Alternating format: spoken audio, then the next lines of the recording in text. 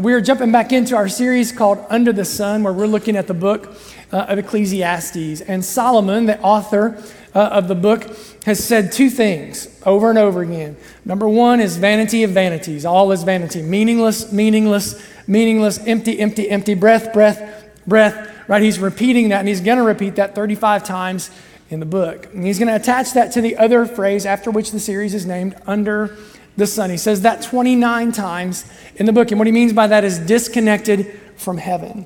So the idea is that all of life is meaningless when it is disconnected from heaven. That's the major idea of the book. But the good news is that God offers us a full life in an empty world. That's what we're going to learn as we kind of journey our way through the book. So today, we're going to look at probably what is the most often quoted passage, or certainly the most familiar passage, I would guess, in Ecclesiastes in chapter 3. So if you have a copy of the scriptures and you want to turn over there, we will start reading in verse 1. It says this: "To everything there is a season." And if you're expecting the words turn, turn, turn to come next, you're of a certain age, right? The Bible doesn't have it wrong. The Birds added a little artistic license there. I was thinking, though, if you saw the message, or the title to the message today is called Hammer Time, if you saw that. So maybe instead of the Birds, you would be expecting, this clip, maybe. Can't touch this. And if you know this clip, right, you are also of a certain age. And if you're 30 years old or below, and you're like, the Birds, MC Hammer, I don't know either. I'm sorry that you didn't have any good music in your childhood, right? All right, so we'll pick it back up. A time for every purpose under heaven, a time to be born and a time to die, a time to plant and a time to pluck up what is planted, a time to kill and a time to heal, a time to break down and a time to build up, a time to weep and a time to laugh, a time to mourn and a time to dance, a time to cast away stones and a time to gather stones, a time to embrace and a time to refrain from embracing, a time to gain and a time to lose, a time to keep and a time to throw away, a time to tear and a time to sow, a time to keep silent and a time to speak, a time to love and a time to hate, a time of war and a time of peace. So the most often quoted word in the most often quoted passage of Ecclesiastes is the word time. But when Solomon talks about time, he's not talking about minutes or hours. Rather, the word that he uses to frame the whole of those verses, that poetic section of the book, is seasons. To everything, there is a season. And he references all of these different seasons, these different movements that can have, some are long seasons, some are short seasons. They're going to differ depending on your life from somebody else's life. But what we are learning along the way, and what Solomon, I think, is going to teach us today, and if you're a believer, we're just going to learn this and learn this and learn this, especially where we live, right? Here in Columbus, South Delaware County-ish, that while you and I love a fast pace, while we are in a hurry, God is not. While we are in a hurry, God is not. Consistently, when you talk to people, one of the frustrating things about being a believer is people talk about the plan. They want to know God's plan. They want to know what God's will is. And when we say that, what we mean, generally speaking, is we're referring to God's geographical plan or God's relational plan. But there's a plan. There's a will that trumps those things in Scripture. And I would just say that God has made known to us what his will is, what his ultimate plan is, right? Romans 8:29. It is God's plan that you and I, if you're a believer, it is God's plan that you and I would be conformed to the image of his Son. That is God's plan for you, to, throughout the course of your life, make you look more and more and more like Jesus. Now, I don't know about you, I thought about that this week, and I was thinking, how long is that going to take, right? Think about your own life. How long do you think it's going to take for somebody to come, maybe they've known you for a long time, maybe they're just meeting you, and for them to go, you know what? That Dean, that Amy, that Mark,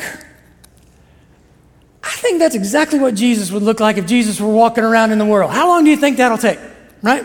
The bad news of the gospel, we talk about the bad news of the gospel, is that we're born into this world sinful, separated from God, children of Adam, right? Turned to our own way, selfish, bent on our own, what Wesley talked about earlier, right, is our own self-worship at times. How long do you think it's going to take God to turn you into somebody that people would think, oh, that resembles what I think people in heaven would look like? A lifetime? That's the point right there.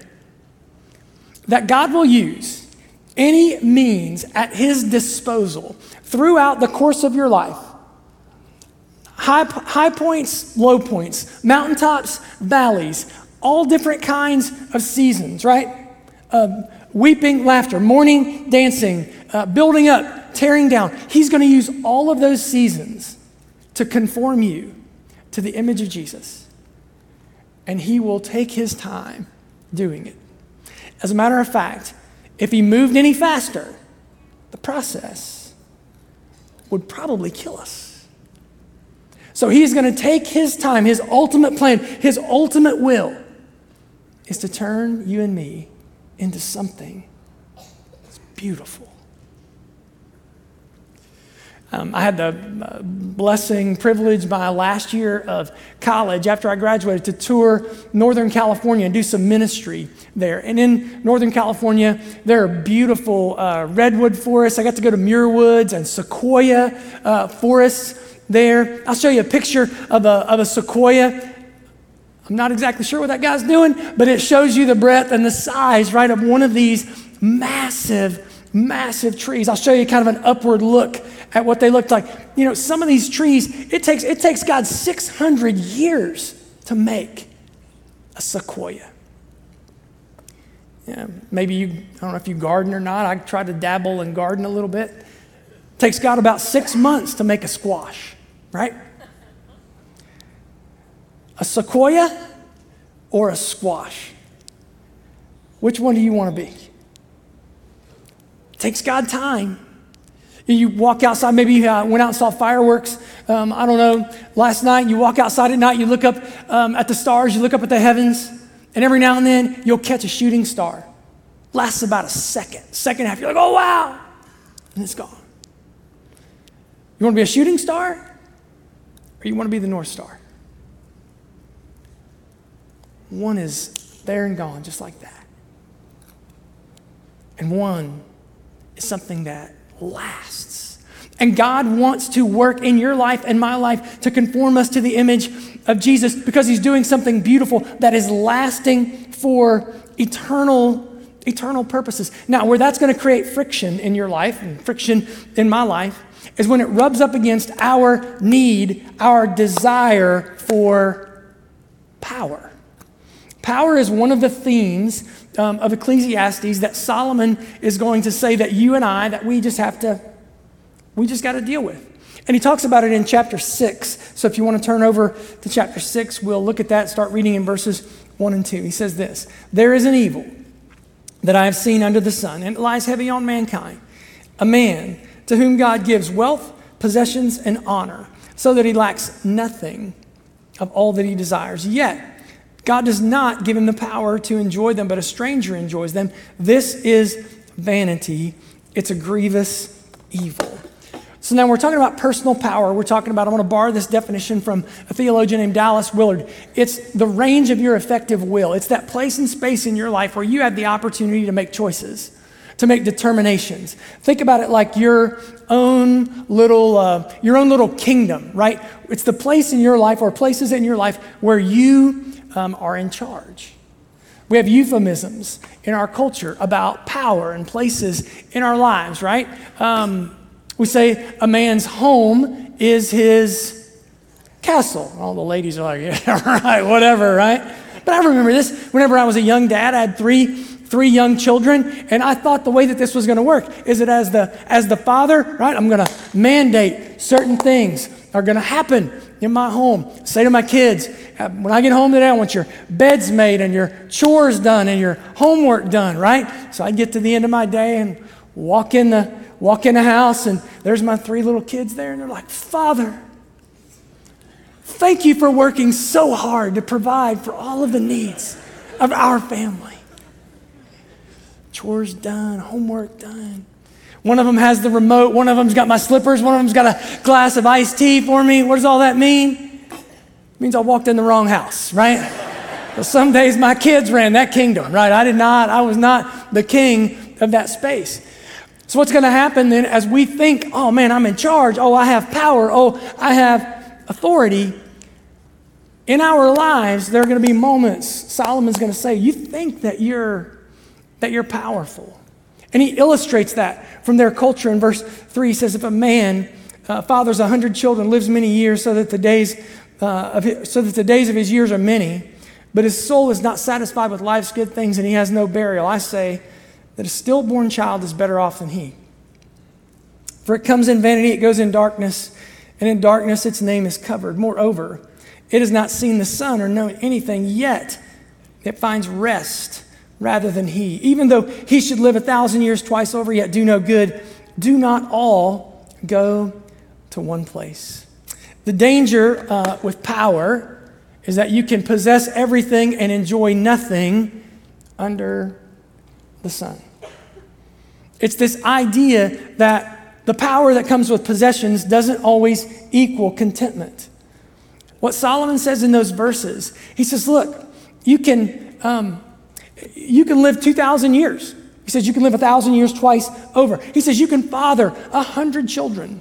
Because when you thought about power in their culture, you thought about people who lived a long time, they had longevity, or you thought about people who had big families, right? That had lots and lots of. So Solomon says you can have all the things that you want, that you can imagine to be power. And I think he's pointing out this reality, this difficulty that we have with self-worship. I said this to our Delaware campus when I was up there teaching last week, that we tend to want to use God to enhance our worship of possessions instead of using our possessions to enhance our worship of God. We're just bent that way. We're turned that way towards us. And Solomon uses a terrible imagery here. He says it would be better to be a stillborn child. And I think this is a very specific reference in Solomon's life. Solomon's oldest sibling was the result of a murderous, adulterous relationship between his mother and his father before they were married. That child lived 7 days. And David, his father, said of that child, this begins to form somewhat our theology around the idea of children and babies and heaven and eternity and all those kind of things. David said, well, the child cannot come to me. I can go to the child. Meaning David's saying, whenever I die, I will go to the child who is now at peace and at rest in heaven. So the reason that Solomon uses that imagery is what he's saying is, he's saying, listen, it's better to have never lived at all than it is to live a life of self-worship that's bent on the power that only possessions can provide. And even if you do well handling possessions and power and things, up in verse 2, he's already said to us, listen, you're going to die at the end of your life, and you're going to hand all of your possessions off to people who are going to do things that you wouldn't even probably approve of. So what's the win? Why do we struggle so much with power? Here's what he says in verse 7. He says, all the toil of a man is for his mouth, yet his appetite is not satisfied. For what advantage has the wise man over the fool? And what does the poor man have who knows how to conduct himself before the living? Better is the sight of the eyes than a wandering appetite. An increase in power tends to create an increase in appetite. One of the reasons I think that Solomon is says that we struggle so much is that the more we have, it's not the more we have, the more we become satisfied. It's that the more we have, the more we want. So an increase in the power that comes with possessions that doesn't always equal contentment only yields a desire for more power and more appetite for more stuff and more things. I think this is why Paul says in the New Testament that I have learned to be content. Contentment is not just something that you're just given, right? You learn contentment through this power struggle in your soul. You learn how to be content. And he asks a great question. He says, listen, what advantage does a poor man have over a wealthy man? It's a great question that he asks in their culture, but it's not just in their culture. It's in our culture. It's not just in our culture. It's in our church. This question is asked all the time. We are blessed to send folks from our church internationally around the world. Last year, upwards of 80 people I think we sent internationally. And whenever we experience, especially if you're going on a mission trip for the first time, whenever you experience third world realities, you ask this question, this same exact question. My youngest child, she went on a mission trip to Uganda with my wife this year, out of the country for the first time, experienced those kinds of third world realities for the first time, and she asked the same question. How is it when we go visit people around the world who don't have iPads and don't have cell phones, who don't have access to the technology that we have, that don't have access to the speed, the rapid nature? Everyone doesn't own their own vehicle. They have to be patient. They have to wait, and yet they're happier than we are. And you go and you meet people and they're content and they're full of joy, and it makes you step back and scratch your head and go, wait, this doesn't make sense. And yet, Solomon says it does make sense. Because an increase in power only creates an increase in appetite, because power doesn't satisfy your soul under the sun, disconnected from heaven and from eternity. So the more you get of what you want, the more you want of what you get. That's how it works. And what power can do is it can create this false sense of control and security, to the degree that you and I think, we think that we are in charge of our lives. That we think we're going to be the ones to make certain things happen, to move the pieces on the chessboard just right, to bring to bear certain realities and certain outcomes and certain products. And that works until it doesn't work. There were these two guys in the early 2000s. They were college buddies, John and Amir. And they kind of got in this prank war. And it seemed to culminate whenever Amir somehow pranked John on the Jumbotron in Yankee Stadium in the middle of a Yankee game, where John gets slapped by a young lady in front of all of Yankee Stadium. And you feel like, man, that's as big, right, as this can get. But John would not be outdone. So somehow he convinced his alma mater, the University of Maryland, to allow him or to join him in what seemed to be the ultimate prank. He knew Amir was going to a basketball game at the University of Maryland with a couple of his buddies. So he convinced the AD from the University of Maryland to create a fake competition. 3 people were randomly chosen from the audience to take a half-court shot blindfolded to win $500,000. So the 3 people are chosen randomly, of which Amir is one. They are whisked away to the locker room so that the conditions and what's going to happen in the contest would be explained to them. While they're in the locker room, John goes to half court. They give him the microphone. He explains to the crowd, listen, my buddy Amir is going to be up here in a minute. He's going to be double blindfolded. He's going to throw up a shot from half court. He's going to miss wildly. But when that ball passes the rim, we are going to cheer like crazy so that he thinks he just made a half-court shot blindfolded to win $500,000. And of course, there would be video cameras present. to see the whole thing. So I couldn't show you the whole video clip, but I'll show you just the part of the shot. Straight in front of you, half court about 5 steps away. It's your shot. 4, 3, 2, 1, go! 3, 2, 1, go! 3, 2, 1, go!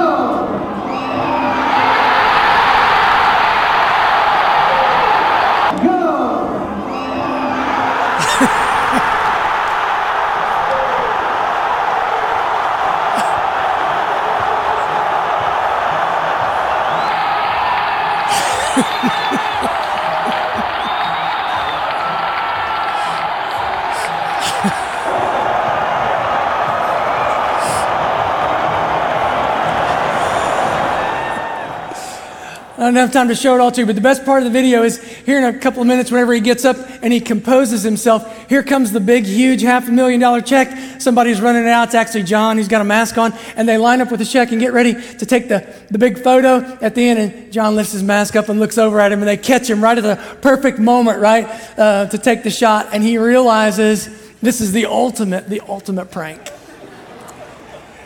And the reason that I showed you that video is because I think that a lot of us think that we are in charge of our lives. And we're running around like, I got power. I'm making choices. I'm calling all the shots in my life. And your friends are, yeah. And it's all a big prank. And you don't know till you don't know that you're being pranked by the enemy. I had a lady come up to me after the 9:30 service, and she said, that thing you said about the video, she said, that was my dad. He was successful at everything he did. He did everything right, and it was all set until he turned 70 years old. And his relationship with his family buckled, and his health started to fail, and his wife got dementia. She said all of a sudden he realized he wasn't in charge of anything. But it doesn't have to be that way. We can live life above the sun. We can live life connected to eternity for the sake of things that matter, realizing that God is in the process of turning us into something beautiful, taking his good, sweet time during seasons, highs, lows, mountaintops, and valleys, to chip away anything and everything that doesn't look like Christ for his sake and his glory, which is the end goal of the universe, but it's also at the same time for our best. So as we remain connected to him and as we lean into him, we can become a sequoia. Something that lasts, something that is beautiful and honorable and respectful, useful in the hands of God. And you say, well, Dean, how does that work? Here's how it works. You see, we have a Savior that left ultimate power. Jesus set aside the power of eternal glory, left heaven and came to earth. The scriptures say that he emptied himself. He intentionally gave up power. Are you willing to do that? He intentionally set aside the wealth of eternity. Are we willing to do that, to live the kinds of generous lives so that God can change us into becoming the kind of person that God wants us to be? The kind of people, quite honestly, that we really want to be? Instead of faking it, right? Instead of pretending to be this really spiritual person while at the same time you've got something completely different going on in the background of your life, and instead of living this kind of weird, dualistic life that most people can figure out, by the way, but we think, oh, I'm powerful, oh, I'm in charge, oh, I'm the one who's calling the shots, and I'm getting everything that I want. And it works till it doesn't. Now, Jesus left heaven, came to earth. And scriptures say that he took on the form of man. He was fashioned as a man. He became weak so that the weak, you and me, might be made strong. See, we only find strength when we lean into the connectivity that we have with God above the sun. Which is why Jesus taught us to pray, your kingdom, not my kingdom. Not your kingdom or your kingdom or your kingdom or your kingdom. Your kingdom come. Your realities, the way that things function in heaven, God, your kingdom come. Those kingdom ways be poured into my life right now. Your kingdom come. Your will. What's his will? His will is that you and I would be conformed to the image of Jesus. Your kingdom, not my kingdom, your kingdom come. Your will be done. Fashion me to the image of Jesus so that I learn contentment no matter what my circumstances are. Weeping, dancing, building down, tearing up, no matter what the season. God, I embrace your kingdom because we have an amazing God who was willing to give up everything to be tortured on a cross, placed in a tomb, miraculously resurrected on the third day to give us hope that we don't have to fear the grave, but rather that the other side of the grave will be the greatest thing that we have ever experienced. You can become everything you want to become. Sequoia or squash. Shooting star, North Star. God puts that choice, that decision in our hands. And so I'm going to pray. And after I pray, we are going to take the opportunity to sing, not out of a sense of self-worship, but prayerfully, out of a sense of repentance, of squaring up with God, and out of a sense of the rhythm of eternity, eternal praise that's going on right now in heaven. We're just joining in it as we sing, "Oh, praise the name of the Lord, our God." He's God. We are not, but he has graciously poured himself into us in the person of Christ and will change and transform us to become the people we've always wanted to become and to have the life that we've always wanted. Let's pray together. God, we cast, throw, turn our minds towards Calvary, towards the place where you emptied yourself in our behalf, where you gave yourself for us. And God, as we do that, we believe, we trust that you are renewing our minds, that you're renewing our hearts, that God, you are taking steps to grow us in this new birth that we've experienced in you.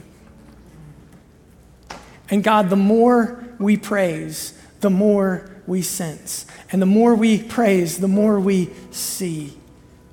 And so God, I pray this morning as we lift our voices as much as humanly possible to you, that you would be pleased and that we would be changed. In your name we pray.